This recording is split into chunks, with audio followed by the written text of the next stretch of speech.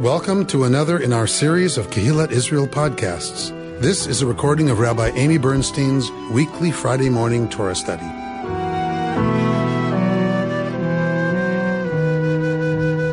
This is a parsha you know very well, but it's a way further in the story than we were last week.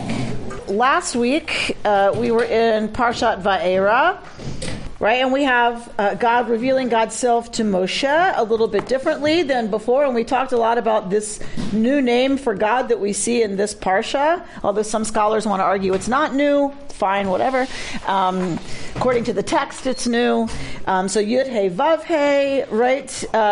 And in chapter 7 of Parshat Va'era last week, God is saying to Moshe, like, I'm placing you in the role of God to Pharaoh with your brother Aharon as your prophet. So Moshe becomes the stand-in for God, and Aaron becomes the stand-in for Moshe. Moshe is going to represent the power of the divine before Pharaoh with Aharon to speak for him. Just like, right, usually the prophet Moshe speaks on behalf of God. So we're already way further in that narrative when we open Parshat Bo. All right, so we are at chapter... Oh, wait a minute. All right, before we get all crazy, because y'all are going to get nuts, I know. So what do I have in front of you? The brown book, what is that? Tanakh. The Tanakh. So what is different between a Bible, like just Torah that we're used to, and Tanakh? All the writings.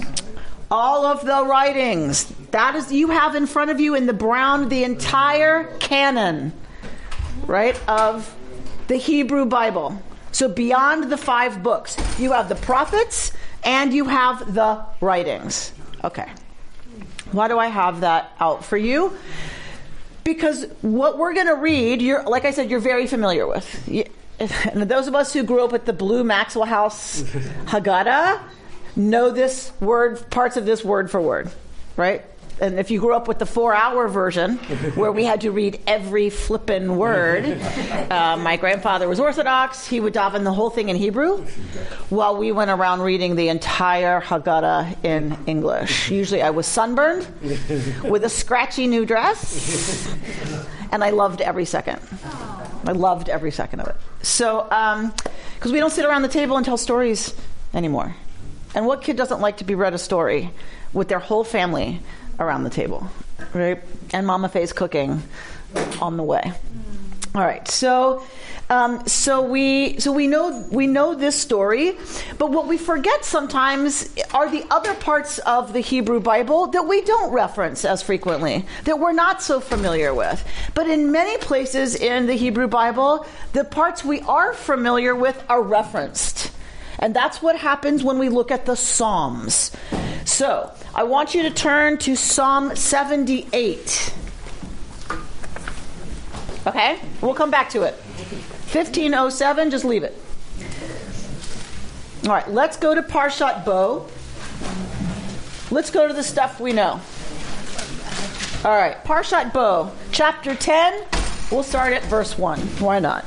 Then the Lord said to Moses, Go to Pharaoh, for I have hardened his heart and the hearts of his courtiers, in order that I may display these my signs among them, and that you may recount in the hearing of your sons and of your sons' sons, how I made a mockery of the Egyptians, and how I displayed my signs among them, in order that you may know that I am the Lord. So Moses and Aaron went to Pharaoh and said to him, Thus says the Lord, the God of the Hebrews, How long will you refuse to humble yourself before me? Let my people go that they may worship me. For if you refuse to let my people go, tomorrow I will bring locusts on your territory. They shall cover the surface of the land so that no one will be able to see the land. They shall devour the surviving remnant that was left to you after the hail, and they shall eat away all your trees and grow in the field. Moreover, they shall fill your palaces and the houses of all your courtiers and of all your Egyptians, something that neither your fathers nor fathers' fathers have seen from the day they appeared on earth to this day. With that, he turned and left Pharaoh's presence. Okay, very dramatic. So there. And some of us remember, right, the movie, right? He turned It's very dramatic. All right. What plague are we on here? 8 and 9. So Bo comes in towards the end of the plague narrative. And if you've studied with me this text in former years, these two parshiot, you know that that we break the plague often into groups of 3 to get 9. So we get 3 plagues, 3 plagues, 3 plagues, and then the coup de grace is on its own, Makat Bechorot, right? And that there's people who want to link kind of the themes of each of the group of 3 plagues, like they're related to each other. And then Makat Bechorot is its own huge thing at the end, which of course is what breaks Pharaoh, and he sends the Israelites out. So that's one way to read it. We're going to talk about another way to read it today when we look through the eyes of the psalmist. But let's just stay with the pshat, with our simple understanding of the text and what's happening. God says to Moshe, right? Bo el paro. What does that mean? Literally. Come unto Pharaoh. Right? So we've preached about this before, that Bo el paro doesn't make sense any more in the Hebrew than it does in the English. What does your English say? Go to Pharaoh. Ha ha ha. Ha. Don't say go to Pharaoh. Bo el paro. Come unto Pharaoh. What does Rabbi Rami Shapiro do with this? Don't think Pharaoh's out there. Don't think Pharaoh's a king in Egypt. A power outside of you that you're going to go, confront. If you really want to effect this last push towards Geula, towards redemption, what you have to do as the leader of this people, Moshe, is come unto Pharaoh. Pharaoh's here. So the first Pharaoh you need to confront is yourself. That is the first one. There's a more radical interpretation that says God is saying, Bo el paro, come not to the Pharaoh into Moshe, but where? In ourself. Go further. Get more radical. Bo. God says, Bo el paro. In God. So if God is reality, capital R, then God contains all of reality. And God is saying, don't think I'm the warm and fuzzy, cotton candy providing deity. Bo el paro. Pharaoh and all those things that are a part of Pharaoh are also part of the divine. It's part of reality. Don't split me off. Don't separate me into being all the yummy stuff that you like. God is terrifying. God is all powerful. And God is going to do some pretty gnarly things. Right? Don't think that being in relationship to me means it's all going to be sunny and nice. Bo el paro. Paro's right here. So Christianity creates the concept of the devil to hold space for and contain this darkness, if you will. You're saying here that God is big enough and holds this larger thing. Why does Judaism give and emphasize all of that in God? Why does Judaism give and emphasize all of those elements within the container, whatever that means, of God? Okay, you answer me. I don't know. You don't know. Yes, you do. No, I don't. So why would Judaism not split off all the scary stuff and make it something else? Why would Judaism not do that? There's only one God. Thank you. I knew you knew. So, right, it's because that's a move. To split that off, to split out from God anything scary or dark, let's just say evil. To split that off, you now have something outside of God. Judaism doesn't go there. Now, I'm not saying there's there's not one universal Jewish answer to the question, how do we deal with evil? In a world, if God is all powerful, all knowing, and all good, how do we deal with evil? There are reams of commentary and reams of philosophical Jewish books dealing with exactly that question. I'm not suggesting it's simple. What I'm suggesting is Judaism never Judaism continues to wrestle with it rather than split it off and make it demonic. Now, there is Satan in our texts. The Christians didn't make it up out of nowhere, right? Satan is ours. We created the character Satan. The rabbis create that character in the Talmud and in other midrashic literature, but Satan is not the devil. It's sort of late in medieval period, it sort of morphs into something demonic like that, but Satan is the prosecutor. So when Israel, right, is being tried before God, Satan is the prosecuting angel. So Satan brings the case always against Israel, right? And tempts people like Abraham to stray, right? To say, see, look, okay, yeah, God, if you make it easy for him to be a man of faith, okay, but let's do something hard and see what happens. That's how that's how the command to put Isaac on the altar happens. Satan says to God, oh, Abraham's a man of faith, because he has everything. Make him suffer, and then see what happens to your precious Abraham. But Abraham, of course, passes the test. So this is how the rabbis deal with the testing of Abraham. It's Satan who puts that in motion. So we do have that. Later, the Kabbalists developed something called the Sitra Achra, the other side. Yeah. Exactly. Yeah, you don't want to see the Sitra Achra. And then another rabbinic concept is Hester Panim, that God hides God's face, and that's how terrible things happen. So there are ways that they struggle and wrestle with it, but they never bought into there's a wholly other demonic force outside of the divine. But to be fair, Christians also believe God brought these plagues. So it's not like Satan brought them or the devil. But clearly, Christian theology has to deal with a God who does this also. They just might not go to say that it's evil. Okay, one more hand. Did I see a hand? I just always thought it was the evil within. The what? Satan was the evil within, or evil impulses within. Okay. Okay. Works for me. All right. So God says to Moshe, Bo el Paro. And here we have to deal with, right, the difficulty of what is this business of hardening the heart of Paro. And here, what is the root of the Hebrew word that's used? Hichbadati et libo. So what is that root? What is that word based on? That verb. What has God done to Pharaoh's heart? Hichbadati. Glue or heaviness? Kaveh? Kaveh. Heavy. I have made heavy Paro's heart. We're going to see this word a lot. Right? I mean, the shoresh, this root. We're going to see it a lot.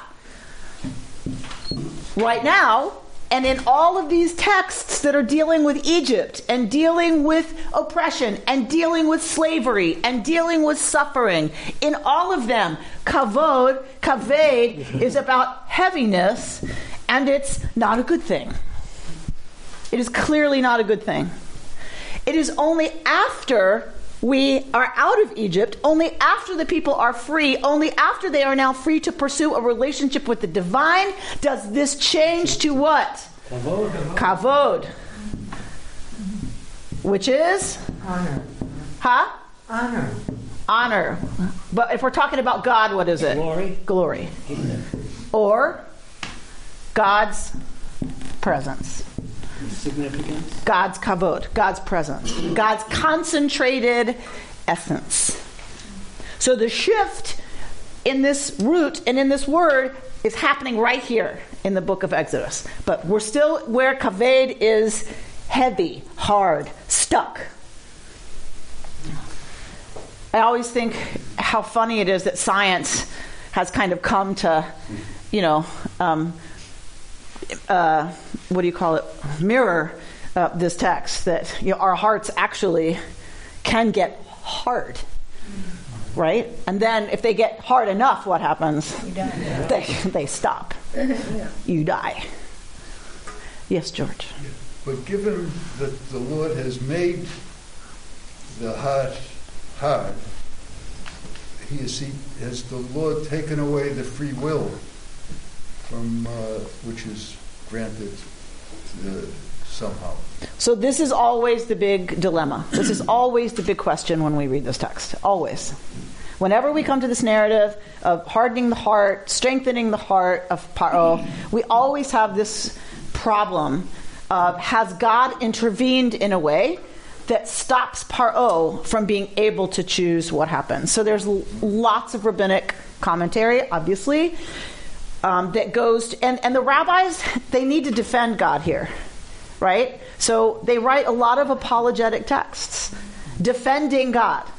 That God gave Paro a chance over and over, and all God is doing is strengthening the way Paro wants to go. Paro's heart is already moving in this direction, and God strengthens it. I mean, you if you're going to apologize for God, you have to go through a lot of that to defend, right? But the text seems pretty clear that God is doing this for a reason. What is the reason? To show his strength. To show God's strength, to show God's power, so that this will be, talked about for generations to come, that you don't mess with the God of Israel. Meaning, you don't mess with Israel. Well, since this text is written by Israel,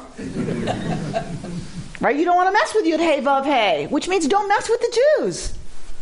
All right, it's our fantasy. We get to write it however we want. Didn't work. Didn't work. All right. Yeah, exactly. All right. So I have hardened his heart and the heart of his courtiers in order, here we go, here's the reason, that I may display my what? All right, what is that? Power. Yes. In Hebrew, my otot. Ot in Hebrew is always a good thing. Ot is always good. Right? Where else do we see ot? Tzitzit? What is tzitzit? It's a sign. It's a sign. What else? A burning bush. Is that an oat? Don't think so.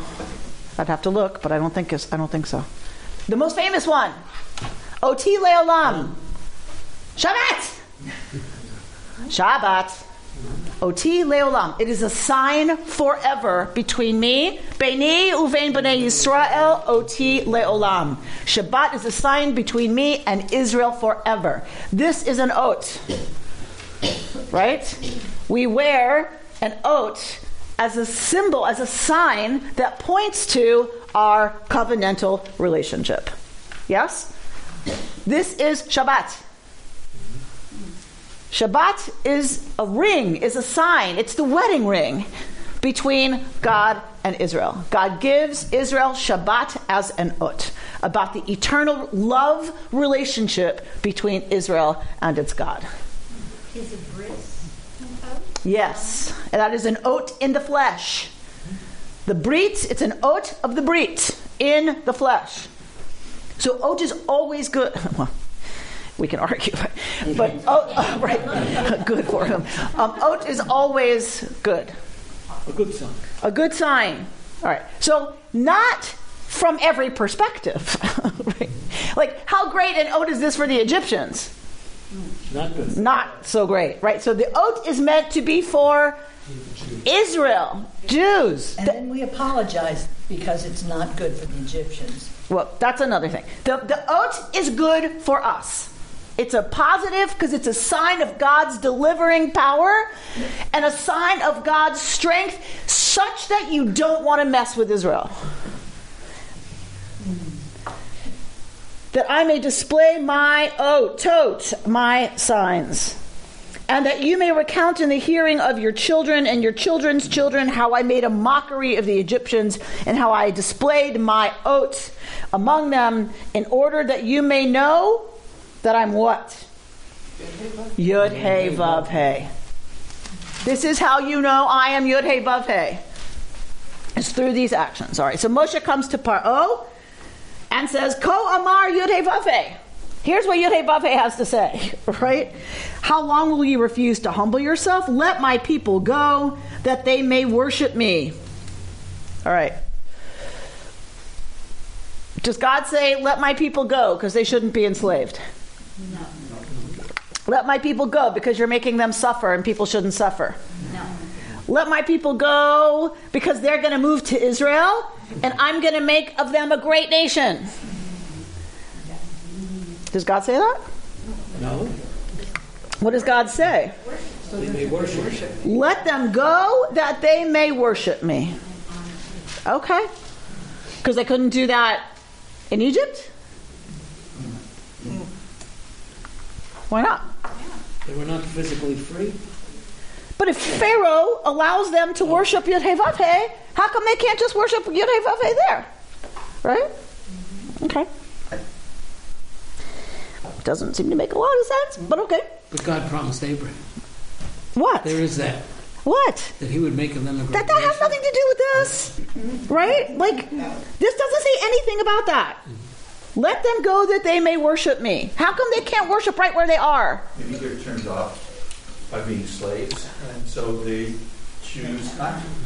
Okay, so let my people go out of the condition in which they are. Because in this condition, they can't really worship me. But Moshe elsewhere says, we need to make a chag to Yud-Heh-Vav-Heh for how long? 3 days. So Moshe doesn't say, let my people not be slaves anymore, because as slaves they can't worship me. Moshe says 3 days. All right. So, and if you don't, what's going to happen? Locusts, right? Locusts are going to be everywhere. We know that swarms of locusts destroy the food supply of the place that they the verb is gone. Eat, land. Like when you get a really bad invasion of locusts, it destroys the grain, it destroys the food supply. And this happens lots in the Near East. Lots. So this is not unusual. This is, as we talked about before, the plagues are not something that would have been unusual. That is not what makes them otot. That is not what makes them signs. That is not what makes them miracles. Perhaps the intensification of them is a little bit of an oat, but what is the main mark that this is a sign that Yud-Heh-Vav-Heh is at work? Because Moses says this is going to happen, okay. Because Moshe says, tomorrow this is going to happen if you don't listen, and tomorrow it happens. That's the oat. Not, the miracle is not the locusts. Locusts are like, duh. Locusts destroying fields, duh. That is not a miracle. The miracle is that it happens when Pharaoh refuses God's command. Always, that's the miracle. Okay. So, same here, right? And like it's terrible and horrible and, right? There you go. All right, so what's the response, Bert? Pharaoh's courtiers said to him, how long shall this one be a snare to us? Let the men go to worship the Lord their God. Are you not yet aware that Egypt is lost? So Moses and Aaron were brought back to Pharaoh, and he said to them, go worship the Lord your God. Who are the ones to go? Moses replied, we will all go, young and old. We will go with our sons and daughters, our flocks and herds, for we must observe the Lord's festival. But he said to them, Lord be with you, the same as I mean to let your children go with you. Clearly you are bent on mischief. No, you menfolk go and worship the Lord, since that is what you want. And they were expelled from Pharaoh's presence. All right. So Pharaoh's courtiers are starting to turn. We often forget this part. That Pharaoh not only doesn't listen to Moshe and Aharon, Pharaoh doesn't listen to his own advisors. Could you imagine that? No. Pharaoh ignores his own advisors who are saying, don't do this. We're at plague 8. They've seen countless examples that this is not a great path to go down. What is it going to take, Pharaoh, for you to get it? Right? That this is ensnaring us. This is ensnaring Egypt. So they say, let the men go. Just let them go. What to go worship? To go worship. Pharaohs, they're not stupid. Don't let them go. If you keep their children and their women, how far are they going to go? You just said they let the men go, but the text doesn't say that. Yes, for sure it does. For sure, yes. So the women are going to be staying home because they ordinarily don't pay speeches. Say it again. The women are going to be staying home because they don't go to temple or whatever. Right. So even now. So that's the claim by Pharaoh, right? What do you need the women for? If you're just yes, if you just need a chag, let the Egyptians are saying, so let the men go, make their chag. Go make your chag. What do you need women for? Right? Is this a plea for equality? No, mapitom. So, what is it a plea for? Well, Moses says... Is Moshe really planning just to go have a chag and then come back? No. They're holding the women for ransom, basically. Yes.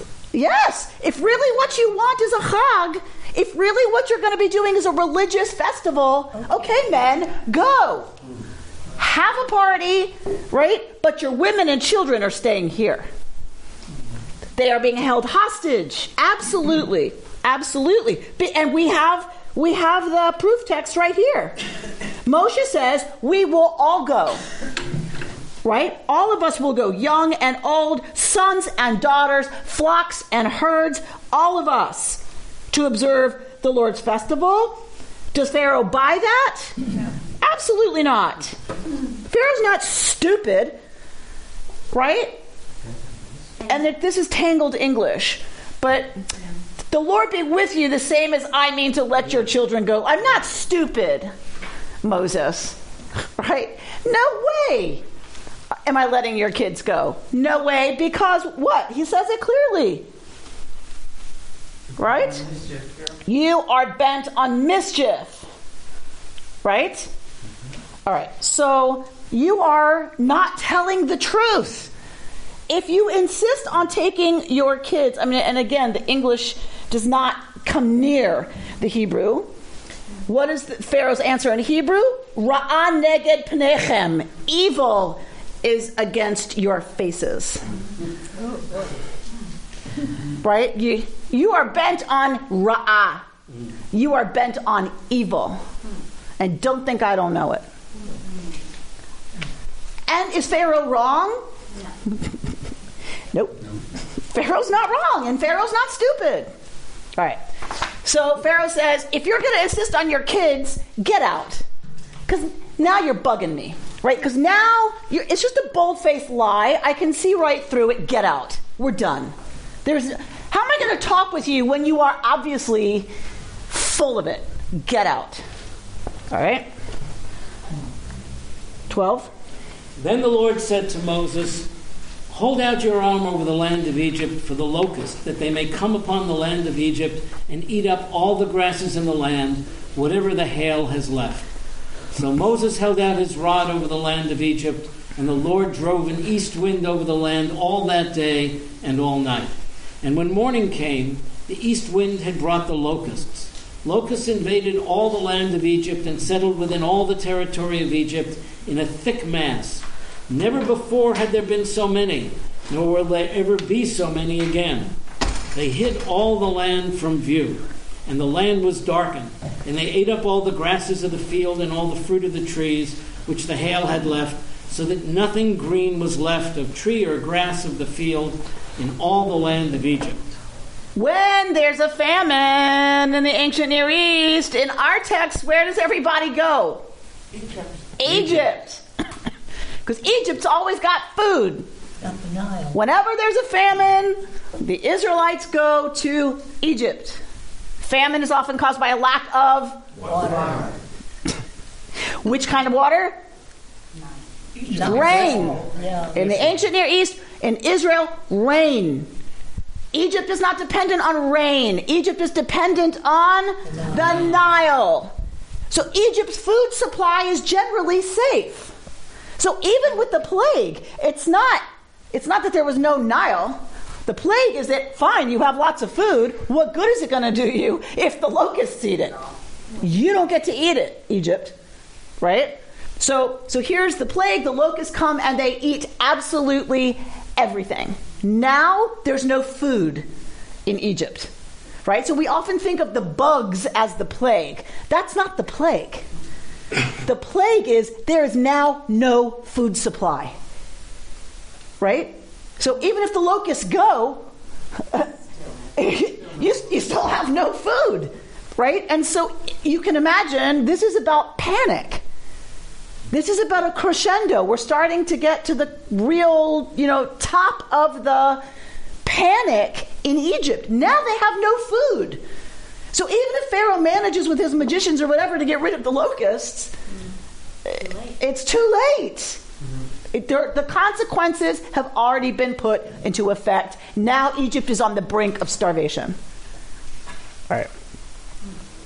Right? All right, go on to 16. Pharaoh hurriedly summoned Moses and Aaron and said, I stand guilty before the Lord your God and before you.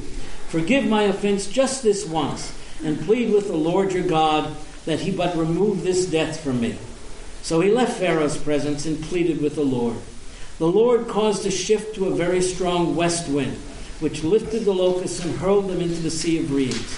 Not a single locust remained in all the territory of Egypt. But the Lord stiffened Pharaoh's heart, and he would not let the Israelites go. Okay, so Vayimaher Paro likro Moshe Aaron. Pharaoh hurries to call Moshe and Aaron, right? Emergency. The bat phone, right? And what does Paro say to Moshe and to Aaron? Chatati lefanecha. Oh, sorry. Chatati la'Adonai. Right? I have sinned to Yud-Heh-Vav-Heh, your God. Elohechem lachem. I have sinned. Okay? So what does that mean? Right? He's acknowledging God as his master to some extent. So to some extent, Pharaoh acknowledges that he has wronged Yud-Heh-Vav-Heh. Right? But usually you don't call it a chet, you don't call it a sin, unless you somehow buy that that's a deity. You don't use the word chet when you do it to somebody else. Right? That's a crime. Or a betrayal. You don't use chet unless you're talking about wronging a god. So Pharaoh acknowledges that Yud-Heh-Vav-Heh is a god, right? That's not a problem for Pharaoh, because Pharaoh has a pantheon, and everybody knows there's gods everywhere, of course. Every people has their god that protects them. Every place has their god that protects it, right? So it's not a problem for Pharaoh that Yud-Heh-Vav-Heh is a god, and now Pharaoh gets it, you have ticked off Yud-Heh-Vav-Heh. That's a chet. All right, so he owns that. I have cheted against Yud-Heh-Vav-Heh. All right, so I'm sorry. Right, I want forgiveness for this chet that I've done. So 21. Then the Lord said to Moses, hold out your arm toward the sky that there may be darkness upon the land of Egypt, the darkness that can be touched. Moses held out his arm toward the sky, and thick darkness descended upon all the land of Egypt for 3 days.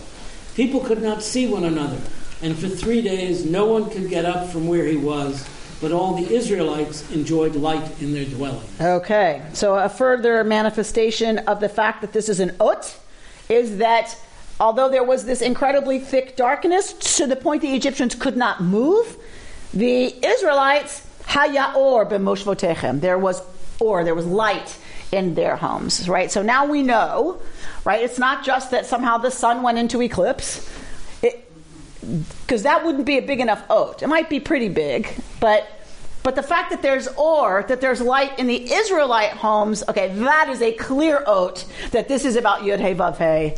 delivering darkness onto the Egyptians. There are reams of commentary written about what is this choshech. Reams. What do you mean they couldn't move? Like, just because it's dark doesn't mean you can't. I mean, you can feel your way out of your house. Like a fire. Right? So lots of our commentators say that this is something else. This is not regular choshech. Because if you look at the Hebrew, what came? Vayehi choshech afela bechol eretz Mitzrayim. It's choshech afela. So they seize on this word afela. What does that mean? How does your translation deal with afela? Darkness that can be touched. Is that what your translation says? The darkness that can be touched. Very interesting. Same with the women's commentary? Interesting. Mine says a thick darkness. Right. Yeah, it says that after that. Oh, okay. Oh, yeah. I see what you're saying. Before that. Hashemayim v'hi choshech el ha'aretz Mitzrayim vayamash choshech. Very interesting. Okay. So these translations already are taking into account some of the commentary. Right? It's not just darkness. It's darkness that is so thick you could feel it. So it's a darkness that's pressing on the Egyptians, not just a darkness that's an absence of light. Like a fog? So something that has substance to it that prevents them from being able to move about as they're used to. But there's ore in the homes of the Israelites. Right? There's no warning. And so Moses doesn't warn Pharaoh. So this is part of when you look at the map of all the plagues, it's like there's a warning, then Aaron does something, or there's a staff that gets thrown, or there's a thing, or there's a not, or there is, or there's not. So this is part of the orchestration and the calligraphy, the choreography of the plagues, and there's lots of study that goes into that. Okay. All of a sudden it turns dark. And ostensibly nobody knows what's going on, right? So Pharaoh, though, panics, right? And says, okay, that's it. Go, you, your women, your children, I don't care. Go, get out. We're at verse 24. Go, get out. But your flocks, stay here. Right? So darkness, how does he know that if everybody that he knows is in darkness, how do they know that the Israelites are in light? They know the Israelites live over there in that neighborhood. They can't see it because they're in darkness. But if there's darkness and somebody else, and there's light coming out of their houses, you can see the light. Who knows? The sign is for, right? This is so Israel knows its God is on the way, right? This is a hopeful sign for them that their houses are not dark, right? And for us, the reader, this is absolutely indication, right, that clearly this is a plague on Egypt, not on the Israelite houses. And so go. Only your flocks will stay. So he's ready to let all of the Israelites go, but leave your flocks. Why? Money. The sustenance, the food. If you leave without your flocks, you can take your peanut butter and jelly sandwich and your little juice box and your, protein bars. That's not going to sustain the people for very long. Right? Okay, go make your festival. Fine. But your flocks, right? Your wealth, your sustenance, everything stays here. Because you're coming back in 3 days then? Because you're coming back in 3 days. What do you'll take a sandwich. You'll take some chips. You'll be fine, right? All right. So this is Pharaoh's response, right? And is Moshe going to buy that? No. You yourself must provide us with sacrifices and burnt offerings, and we're taking our flocks. Right, but the argument could be we have to make offerings from our flocks. We have to take the flocks. Or how are we going to worship? Worship involves the sacrificing of animals. Duh, Pharaoh. But now Moshe's getting a little cheeky. Moshe's getting a little chutzpahdik. Right? Not only are we taking our flocks, but you're going to provide the sacrifices. On top of that, not a hoof shall remain behind. says Moshe. Mexico's gonna Right? You gotta love that. And because we're going to take from them, right, to worship God. But God stiffened Pharaoh's heart, and Pharaoh would not agree to let them go. Pharaoh says, "Begone from me." Okay, so what does Pharaoh say now? "Take care not to see me again. For the moment you look upon my face, you shall die." And Moses says, "You have spoken rightly. I shall not see your face again." Right? So this moment between Pharaoh and Moshe that I just love. B'yom ro'atcha fanai tamut. The day you see my face again, you will die. Right? And Moshe says, right? Ken dibarta. Right? You're absolutely right. Ken dibarta. You spoke absolutely rightly. Lo osef od ra'ot panecha. I will never see your face again. All right. So Moshe has complete trust that they will be delivered. We know the end of the story. Yeah? What comes next? The death of the firstborn. Makat bechorot. Okay. Look at Psalm 78.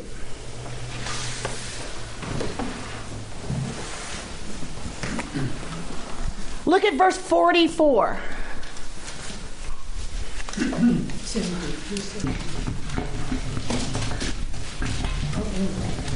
All right, we've had Bert read. Let me have a woman read. 44. He turned their rivers into blood. He made their waters undrinkable. He inflicted upon them swarms of insects to devour them, frogs to destroy them. He gave their crops over to grubs, their produce to locusts. He killed their vines with hail, their sycamores. Okay, stop. Go on. He gave their beasts over to hail, their cattle to lightning bolts. He inflicted his burning anger upon them, wrath, indignation, trouble, a band of deadly messengers. He cleared a path for his anger. He did not stop short of slaying them, but gave them over to pestilence. He struck every firstborn in Egypt, the first fruits of their vigor in the tents of Ham. He sent his people moving like sheep, drove them like a flock in the wilderness. He led them in safety. They were unafraid. As for their enemies, the sea covered them. He brought them to his holy realm, the mountain his right hand had acquired. He expelled nations before them, settled the tribes of Israel in their tents, allotting them their portion by the line. Okay. What do we see? All the plagues. Is that the list we're used to? more. Some of them. Some of them. Not all of them. Right? Like, what was that? Right? Do you remember anything about this? No. Lightning bolts? Do you remember anything about frost? No. And the hail came twice. Right? And we got 2 references to hail. So no matter what you do with this list, there is not a way to make it match the Exodus text. There just isn't. So some people want to say, okay, remember how we talked about biblical poetry is putting 2 things together, saying it 2 ways? So even if you want to put grubs and locusts together as 2 terms for the same plague, right, and that lightning comes with hail, so it's 2 ways to say the same plague, that's fine, but then you only have 7. Right, no matter what you do to this list, this is not the list we get in Exodus. Right? All right. And tell me, go back to 44. What's the beginning of verse 44? He turned their rivers into Okay, go back a sentence before that. His wonders in the plain and so on. All right. So and Displayed his signs in Egypt, his wonders. Okay. So now we're getting signs and wonders, right? Not the terminology exactly that we have here. Clearly, another tradition about this. Look at Psalm 105.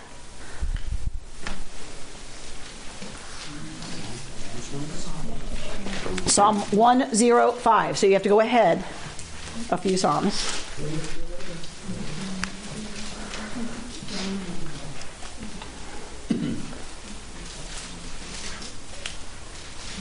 You got it? Yes. Read it, verse 28, please. Lim. He sent darkness. It was very dark. They did not defy his word. He turned their waters into blood and killed their fish. Their land teemed with frogs, even the rooms of their king. Swarms of insects came at his command, lice throughout their country. He gave them hail for rain and flaming fire in their land. He struck their vines and fig trees, broke down the trees of their country. Locusts came at his command, grasshoppers without number. They devoured every green thing in the land. They consumed the produce of the soil. He struck down every firstborn in the land, the first fruit of their vigor. He led Israel out with silver and gold. None among their tribes faltered. Okay. So we see, again, another list that now has, right, some other stuff, the flaming fire, the light. So, again, it is a similar list. Now, these are referred to as otot umoftim. So there are other traditions preserved within the biblical text of the Psalms. And remember, often the Psalms is some of the oldest material that we have. So, Older than the Torah? yes. So it depends which psalm, but right. So, but we tend to think, if it happens after Deuteronomy in the book, it's newer material, right? And were the Psalms written by King David in the year 1000 BCE? No. Okay. So we have to look at the Psalms and date those texts, but I just want us to get used to thinking when we're looking at Psalms, we are often looking at the preserved tradition until the Torah. So we have variant traditions of the plagues, what they're called, not just the actual plagues, but what they're called. Otot umoftim, right? So only in the Torah here all we get is oats. These, so it's. I just want to lift up that we tend to open this text and this is what happened. Not even in our own tradition do we have an understanding of this is exactly what happened. And in this order, notice darkness comes first in Psalm 105, right? Darkness, it's choshech then dam. Blood, darkness then blood. So there is not one preserved tradition about what the plagues were and in what order. We have a tradition in Exodus.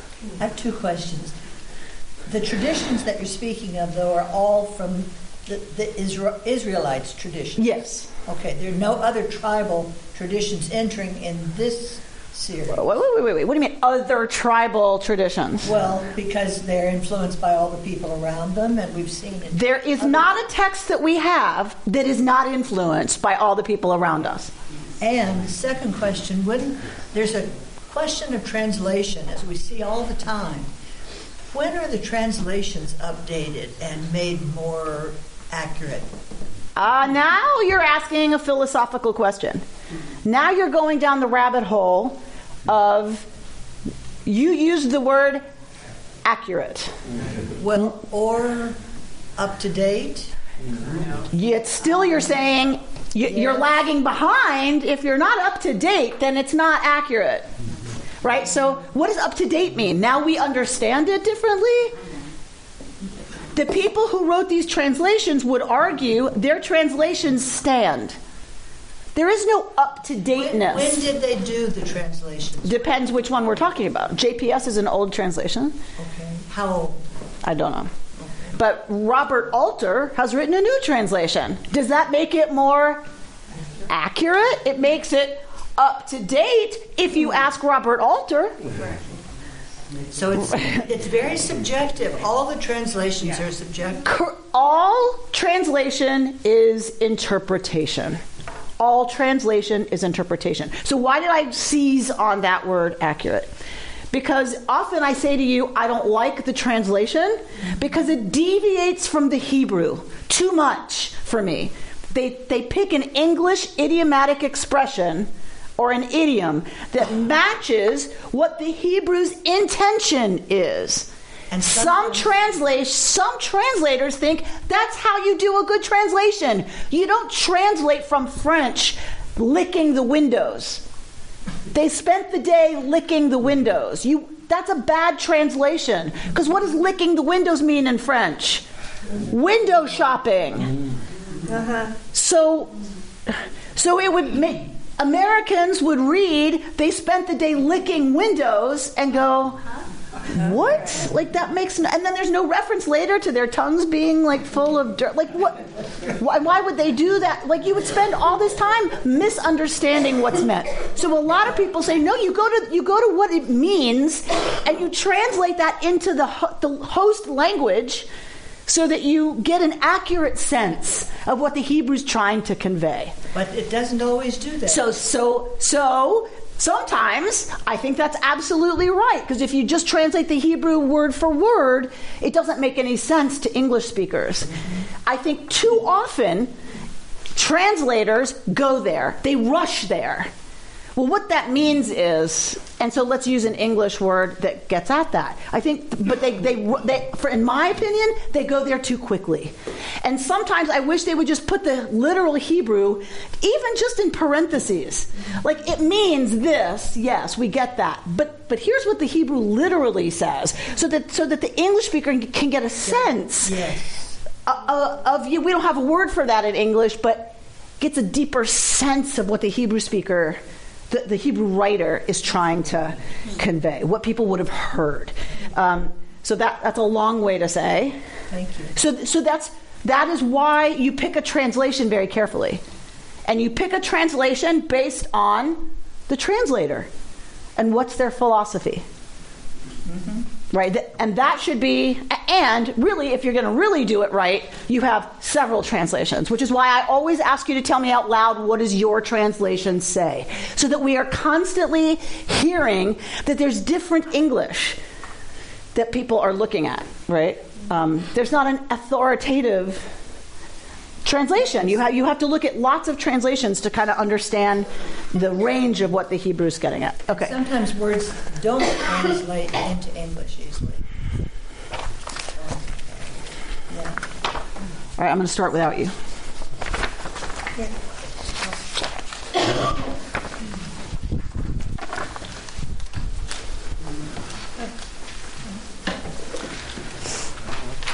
So often when we're studying this text and we're getting into the weeds, is that my original? That's my original, thank you. When we're getting into the weeds, which you know I love, as every good nerd loves to be in the weeds of this stuff, we forget to zoom back out.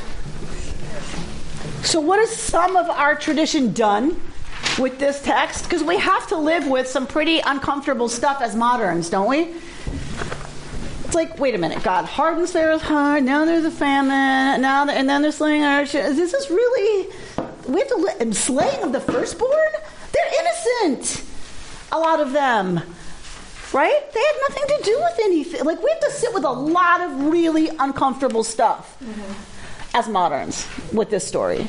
All right, if you're a fundamentalist, maybe you can redeem it. I don't know. But for most of us, it's really hard. Well, guess what? It was really hard for the Kabbalists too.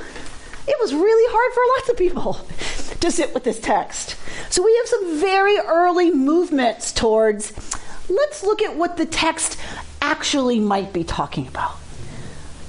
Let's get away from the Malach HaMavet, like coming through the streets and slaying children. What might this text, what's the real truth that this text is trying to talk to us about? The Kabbalists already make that move. Already. Of course they're going to sit around and use the Maxwell House Haggadah, don't get me wrong. They're going to read every word of this, don't get me wrong. But you know, there's a deeper meaning. There's a deeper truth to what this whole business is talking about. And that's really what we should be focused on. So let's see what it is. Before Moshe and Aaron approached Pharaoh for the 8th time, which is where we are, God said to them, "For I have hardened his heart and the heart of his servants, that I might shew these signs before him." Gotta love this translation. "And that thou mayest tell in the ears of thy son and thy son's son," and blah, blah, blah, blah, blah, blah, blah. Okay. What is this? Who is this? I don't know. Text is this? I don't know. Oh. This I failed to preserve. I meant to look up a sentence to see if I can find it online. The scale of this passage speaks of the majesty of the creator of the universe and the effect on human history of divine intervention, which can override the world of natural laws. Of course. On the individual level, the effect of such an intrusion into a routine existence usually profoundly shakes the person out of his habits and opens up questions as to the meaning of life, right? My car, my Ford SUV left the road in Duluth because I hit black ice that I just thought was wet street. My Ford Explorer left the road, wound up face down in a ditch. I had been rushing that morning and did not have on my seatbelt. I took out a telephone transformer, like one of those big boxes, took it out. Not a scratch. Not a bruise. Nothing. That's one of these moments. Right? Do I believe that was divine intervention overriding the laws of nature? Of course not. But yes, it was, right? So it's like, right? Of course. How else can you explain it? Right? But so of course not. But this is one of those moments. And every minute since then, I've experienced as gravy. Doesn't mean I don't fetch and whatever. But I know somewhere, every minute since then is gravy. I should have been dead. I should have been through the windshield. All right. So when that happens, what is the effect on the human, right? When that intrudes into our routine existence, it usually profoundly shakes the person out of her habits and opens up questions as to the meaning of life, for sure, right? Anyone on an inner path knows of at least one miracle in their life that has awoken them out of a spiritual sleep. On the scale of a nation, Israel at this moment in the Exodus story is approaching just such a point of awakening. So this is about something that's going to happen to a people, not just a person. We all know of those moments that shake us out of our sleepwalking. This is going to happen to a people. When Moses and Aaron, who represent the as yet only developed part of the psyche, Mark, stood before Pharaoh, the animal soul, and repeated the words of God, "How long will you refuse to humble yourself before me? Let my people go." Pharaoh at first gave ground. He then, on hearing that the demand was still for all the Israelites, reversed his decision and had the brothers driven from his court, or his consciousness. Okay, so our tradition's not talking about Pharaoh, about Moses and Aaron standing in the court of the king. This is about that the moment that comes before the huge awakening, right, is that the developed part of our psyche, the Moshe Aaron of our psyche, right, has to stand before the animal soul. Our Pharaoh, Bo El Paro. Pharaoh's here. Pharaoh's the animal soul, right? And so the higher developed part of our psyche has to stand before the animal part and say, we're not doing this anymore. We're changing it up. And what does the animal soul always want to do? Do it again. No, we're not. What are you talking about? Stop eating sugar? Are you crazy? No way. Okay, maybe because I felt really good that day that I didn't eat it. But no way. No sugar ever again? So Pharaoh starts to give ground until the demand is total. And then it's like, oh, no. Okay, maybe for 2 days, but give up sugar forever? Absolutely not, says the animal part of us. No way. And that reaction has a result, doesn't it? Yes, it does. Locusts fell upon Egypt and began to devour what wealth and resources had been left after the other plagues. Soon there was nothing green in the land. That is, the basic vegetable soul that supports the animal soul was now threatened. Right? So The flip doesn't happen. This great moment doesn't happen because it's only Aaron and Moshe. It's only that part of our psyche standing before the animal desires. Think of an elephant and a rider. You're standing before the elephant. And the elephant's like, yeah, go ahead. You're going to make me move? Yeah, good luck with that. Right? So, all right. Well, how do you get an elephant to move? Take away its food and offer it a carrot. Right? So what has to happen for us to move the next level, to be ready and open for this amazingly huge change to happen? The vegetable stuff that feeds the animal soul is eradicated. This frightened Pharaoh, right? And he began to beg for help.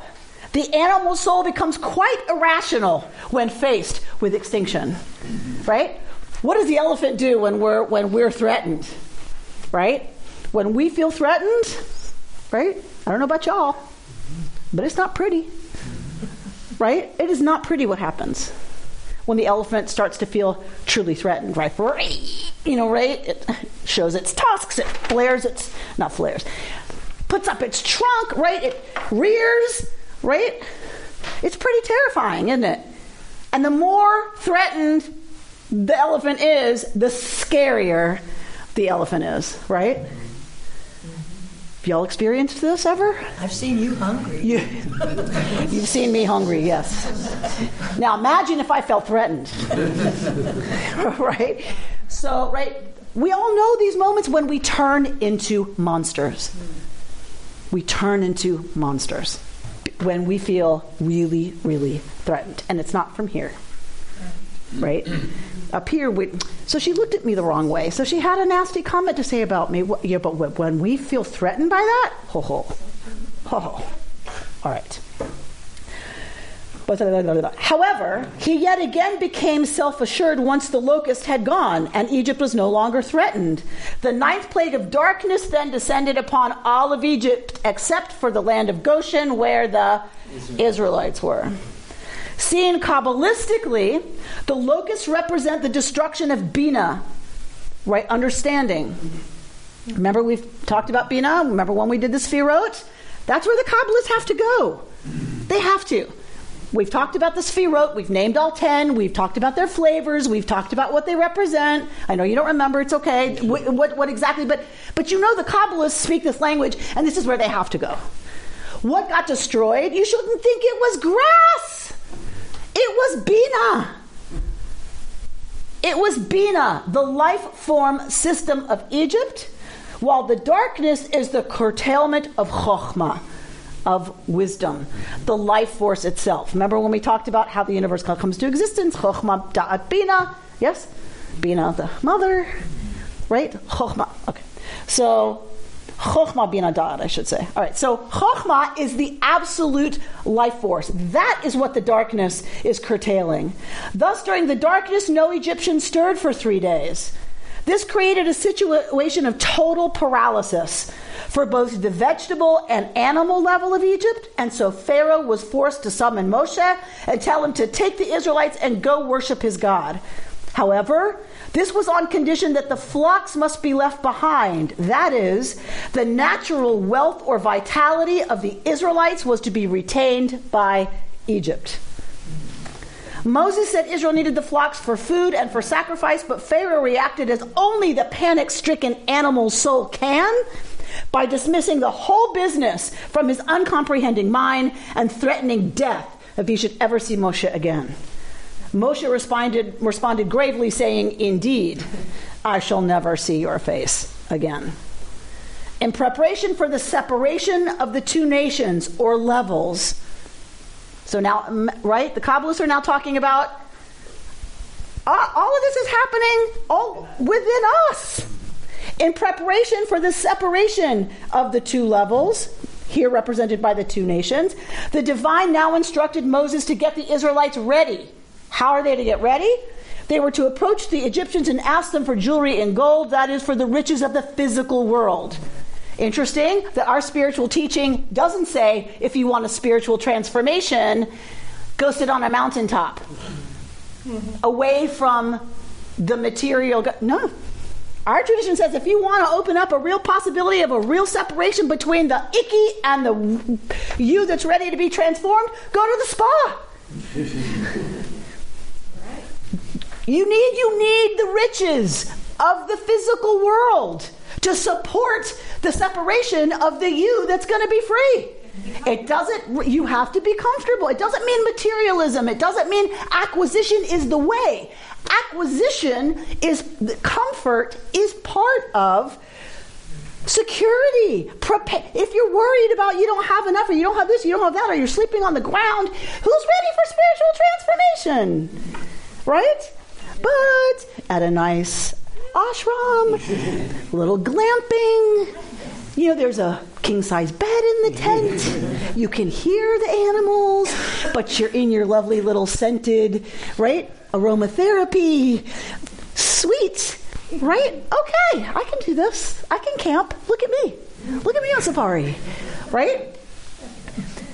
Then they were to prepare for the Passover, which was a ritual especially designed to draw all the people or the different aspects of the psyche together into a coordinated whole, and so make this momentous time into a profound initiation.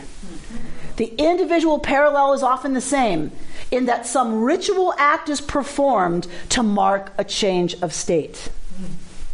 In some traditions, there are elaborate ceremonies. In others, a simple but potent gesture is made to indicate the passage from bondage to freedom. So we have the Pesach ritual still. So the Israelites, when do they make their first Pesach? In Egypt. They make their first Seder. Bonagi, they had a Seder, right? That's rabbinic, but Bonagi, they do the Passover ritual. They do the rite of the Pesach in Egypt. So we tend to think of it as the festival, the ritual, the celebration that marks freedom. This is saying it's the ritual that prepares them to be able to believe they will leave. It is what prepares them to be ready to take those steps and follow the crazy guy who says all of this tomorrow will be gone. The world is going to completely flip on its head and Egypt's going to be gone as the greatest empire ever known in the region. You're crazy. Sometimes it takes a ritual. It takes getting all the parts of the psyche lined up, material, everything, and then finally you have this ritual that shifts and helps us shift into a different state. Sarah? And that was exactly what happened in the Warsaw Ghetto. The night of Pesach was the night before the revolution took place. The uprising. Yeah. So this clearly is related, right? You're a victim. Forget slaves in the Warsaw Ghetto, right? We don't even have a word for what they were in the Warsaw Ghetto. But if you're going to start an uprising against the greatest power ever known in this region, ever seen before in this region, you better do Pesach. Preparation. You better prepare. And Pesach was the preparation. No matter what happens on the other side of this, no matter what happens tomorrow, we are leaving. Whatever that means. If it means leaving this physical world because there's no way we can beat the Nazis, then that's what it means. But we will no longer be disempowered and defined by the enemy. We won't be defined by people who hate us. We won't allow that to be our reality anymore. And if that means we leave Egypt and we go to the promised land, that's what it means. And if it means we leave the ghetto and we die, that's what it means. But we will not live in this kind of oppression, because if we do, we are in fact the oppressor. This is the message of our story. It is the message of every age where we feel we're stuck, where there's no way forward, where there's no way out. We as Americans right now, I think American Jews need this more than ever. Pesach is a little ways off. Not that far, though.